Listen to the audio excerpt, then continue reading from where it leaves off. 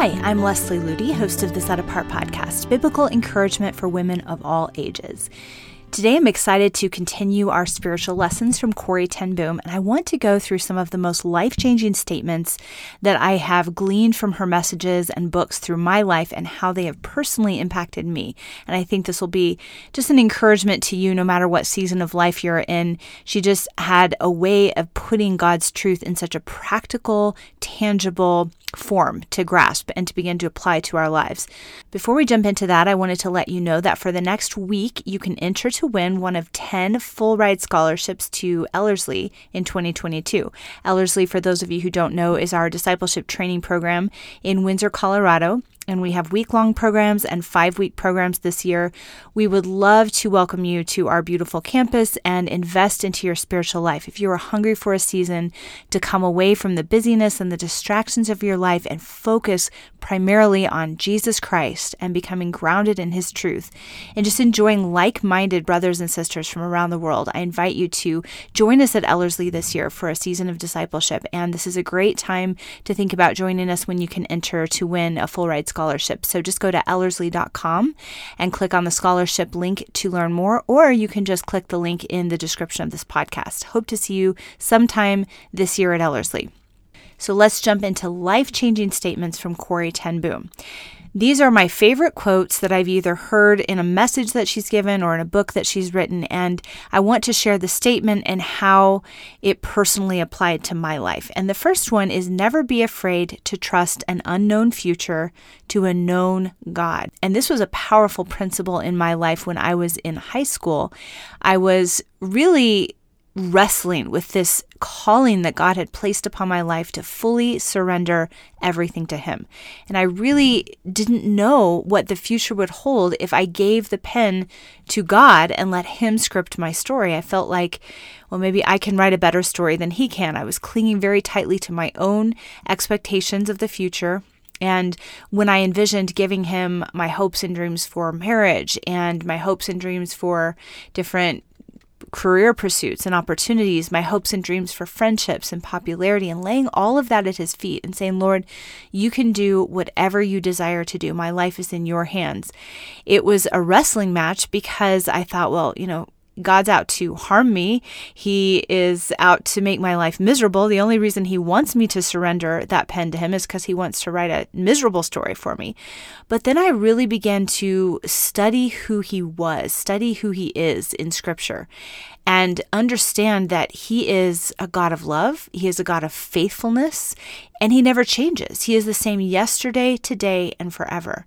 And I began to recognize that my future would never be safer, would never be more secure than when it was held in the hands of the one who had given everything just to rescue and redeem me.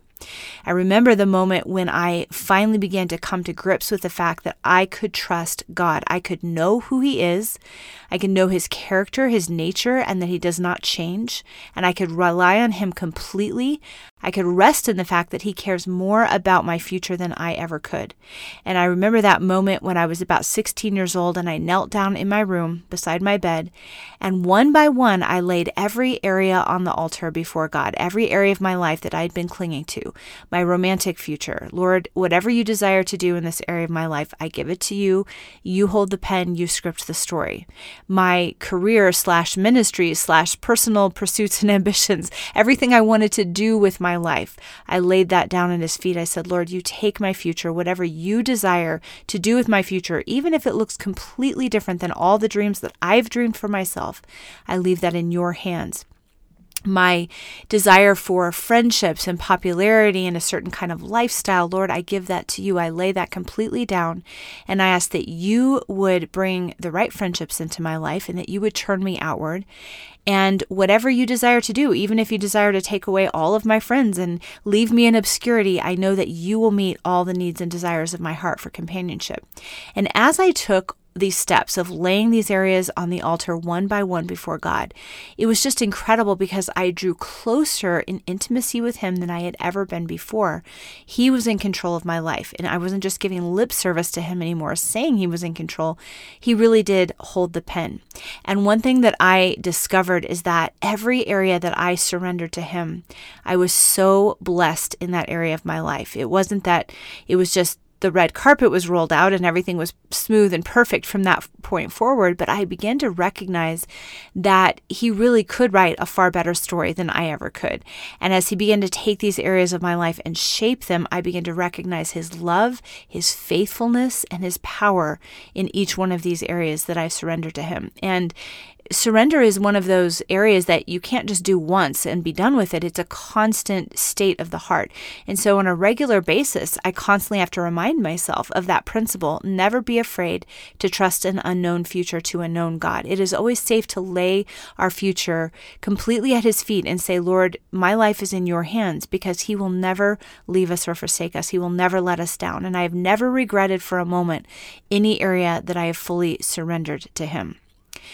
The next quote that is one of my favorites is this. She asks a question: is prayer your steering wheel or your spare tire? And for a lot of us, I think it's our spare tire. It's an afterthought. I remember the season in my life when Eric and I began to recognize that prayer needed to become our steering wheel. It couldn't just be an afterthought. It needed to be the primary tool that we use to gain God's wisdom and to see things happen in our life that we needed to see happen. Breakthroughs come and the enemy pushed back. And we began to recognize that we needed to be praying a lot more specifically and a lot more proactively than we had been doing. And I've shared this story in other podcasts before, but we were going through a season of just a lot of attack from the enemy. And we didn't recognize at first that it was attack, but we really were being hit in the area of health, the area of finances, the area of friendships and relationships, and disunity and discord in the body of Christ around us, all of these things. And we began to recognize, this is really an attack from the enemy, and we need to be really aggressive and consistent in praying until we see breakthroughs in all of these areas. So instead of just praying kind of these blanket token prayers, that we had been doing, just sort of, Lord, help us get through this hard time, or Lord, bless this area of our life, we began to make a list, and we called it our sacred list, of every single area that we needed to see a spiritual breakthrough in our lives or the lives of those around us. And then we committed to wrestle in prayer, not just sort of give that token lip service prayer, but wrestle in prayer until we saw a breakthrough in each one of those areas. So we began to spend hours and use our spare time even for long sessions of prayer. We had always thought that our spare time should be used for relaxation and movies and things like that. And that's not always wrong. But in this season of our life, God was teaching us how to make him our first turn and how to really build prayer in as a high priority in our life and not just kind of keep it on the back burner.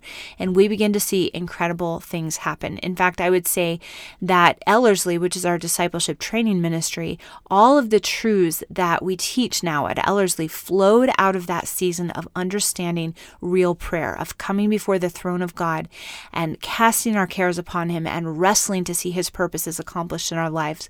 We felt his presence so near in that time. We learned so many rich truths from his word experientially, and it was prayer that laid the foundation for that. So everything we teach today came out of that season of making prayer our steering wheel instead of our spare tire. Another quote of Corrie ten Boom's that I love, she says, "Worry does not empty tomorrow of its sorrow, it empties today of its strength."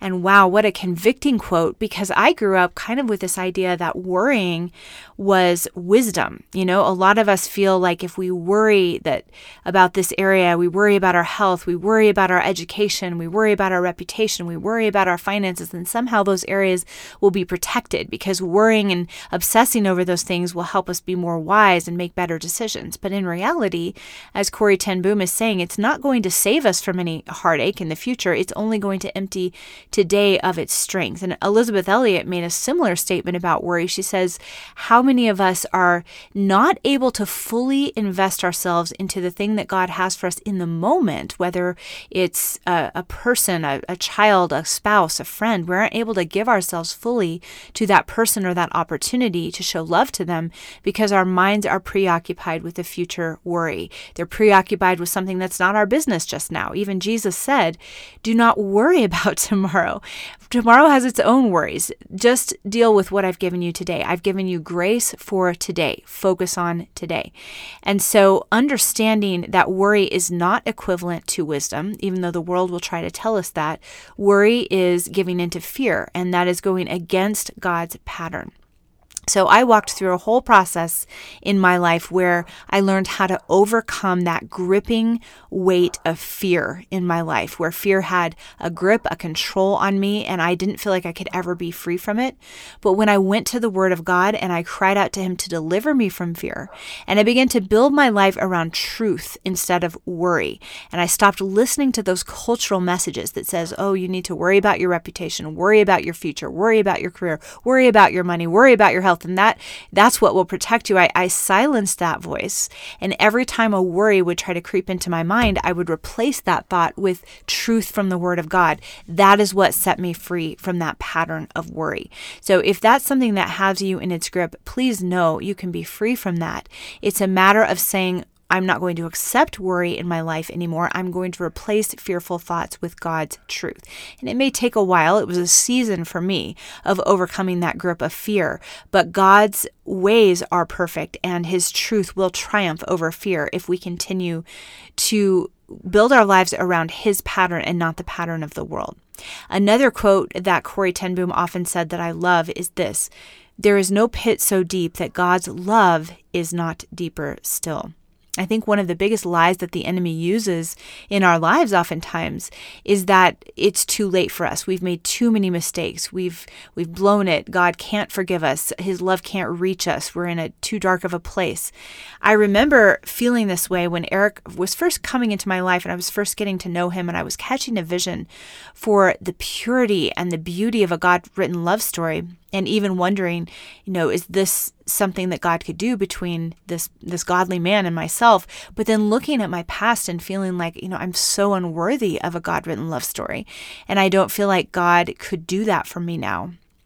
And I can't forgive myself for things that I've done in the past. And maybe you've said those words or thought those words, but really God isn't asking us to forgive ourselves. We are to receive His forgiveness. We are to agree with His word. And when we repent and turn from our sin, His word says that He takes our sin away from us as far as the east is from the west. And that when He sees us, He no longer sees that sin attached to us. He casts that sin into the depths of the sea. And as Corrie ten Boom often said, and then he posts a sign, no fishing allowed. Once that sin has been covered by the blood of Jesus, we're not to dredge it back up and examine it and think about it and obsess over it. We need to recognize that no matter how far we fall, no matter how regretful we are over mistakes that we've made in the past, there is no pit so deep that God's love is not deeper still. So it's not about forgiving ourselves. It's about agreeing with the word of God and receiving the forgiveness that He offers us. Another statement I love from Corrie ten Boom is this: there is no panic in heaven. God has no problems, only plans for our lives. And this is a principle you see often throughout Christian history. Some of my greatest Christian heroes lived according to this pattern. I remember Amy Carmichael's story when she first arrived as a young woman, probably in her early 20s, as a young missionary to Japan. She was just off this ship. She had an awful trip over there where she had to abandon one ship and go on a little tugboat to get to shore, just to get to safety. And it had been this nauseating ride where everyone got seasick, including her. And she arrived in Japan with her luggage exhausted, drained, fatigued. She had just been in this harrowing situation on the sea, and she sat down with her luggage and was supposed to have, a missionary was supposed to have met her there, but nobody showed up. And so she was in a foreign country, couldn't speak the language, everyone looking at her strangely, this English woman with a big, British outfit, big hat on her head, and had all these like hoop skirts and clothing that looked completely different from the women in Japan, and all these trunks and baggage and everything. And nobody was there to meet her, and she couldn't communicate. communicate with anyone. And then it started to rain. So she's drenched and soaked and alone and didn't know where to go or what to do. And of course, this is long before the days when you could call. There weren't even telephones, so you couldn't just go call somebody. And she said that she decided to laugh at the situation and to wait to see what the angels would do. And I love that perspective because most of us would panic in a situation like that. And she said, God is holding me in the hollow of his hand. He doesn't have, this is not a problem to him. He has a plan in this. And sure enough, God miraculously brought someone to her and she got where she needed to go. And you see that in Gladys Aylward's story. You see that in the lives of so many missionaries. So as we look around us in the world today and we see a lot of reasons to maybe panic or worry or wonder, how is God going to solve this? To remember, he does not have problems. He does not see these things as problems. He has plans, and he can use the most impossible situations to showcase his faithfulness in the most powerful ways. I've seen that in my own life time and time again. There have been times when in our ministry at Ellerslie where it just didn't seem like we had any way to continue forward. And it was a very big problem in our mind, but whenever we've chosen to say, okay, God, this isn't a problem to you, show us the plans you have through this crisis or this difficulty, God has been faithful every single time. And another quote I love from Corrie ten Boom, she says, when I try, I fail. When I trust, he succeeds.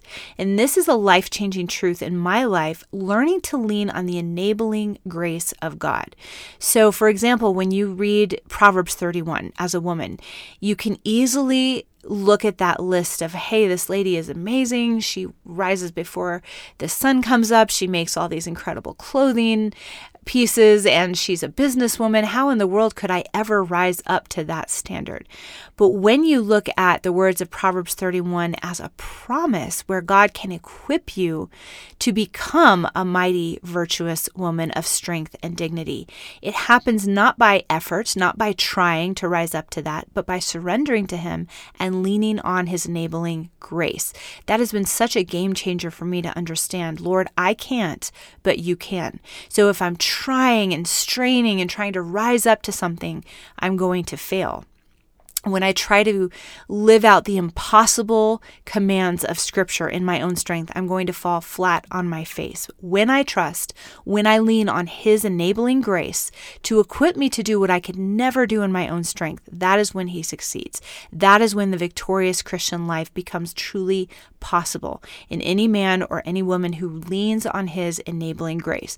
Grace is so much more than the hug or the favor of God. It's his power working within us, the power of Christ in us, to do what we absolutely cannot do on our own. Another quote I love from Corrie ten Boom is this: forgiveness is an act of the will, and the will can function regardless of the temperature of the heart. We don't need to wait for warm fuzzies in order to forgive someone. It's important that we simply take the step of obedience and let God supply the feelings of love and grace toward that person. And Corrie ten Boom has an incredible story about this that I've shared on other podcasts, where she was face to face with one of the Nazi guards that had been very cruel to herself and her sister when they were in the concentration camp. And it was after the war, and she was traveling around and sharing stories about God's love and forgiveness and offering hope to people whose lives had been destroyed by choices they made during the war. And here she comes face to face with this Nazi guard from the prison she was kept in, and he didn't recognize her, but she very much recognized, because he had been one of the most cruel guards in that prison. And he extended his hand to her and he said, I'm so happy to know that God can even forgive me for the things that I've done. I want to extend my hand to you in friendship and ask you on behalf of my people if you will forgive us for the things we did during the war. And she couldn't even lift her hand because all of the bitterness, all of the anguish that he had caused in her life came flooding back. And she said to God, okay, Lord, I can't do this, but you can. I'm going to take the step of obedience. You supply the feeling. So she lifted her hand to shake his hand as an act of obedience, not because she felt warm fuzzies toward him at all, but as she took that step of obedience, God flooded her heart with incredible love towards this man who had been her enemy. And that is what God does. I've experienced that in my own life when I say, Lord, I don't feel this gracious, warm huggy feeling toward this person who has hurt me, but I know you've asked me to forgive them. So out of obedience, I choose to forgive them, to not hold this over them, to not turn this over in my mind, to completely let it go, to lay that grievance at your feet and give it completely to you. And every time I have done that, it's been incredible to see how God gives me his supernatural love toward the person that I've chosen to forgive. So take the step of obedience and let God supply the feeling. And the last quote that I want to share with you is this: faith is like radar that sees through the fog the reality of things at a distance that the human eye cannot see. Faith sees through fog. And what an incredibly important quote for a time like this, when we feel like there's fog and just lack of clarity and uncertainty all around us, and we see people around us kind of stumbling around in darkness. Faith sees things at a distance that the human eye cannot see. It reminds me of that incredible story in Scripture of Elisha and his servant when the Syrian army came against them to attack them. Things did not look good.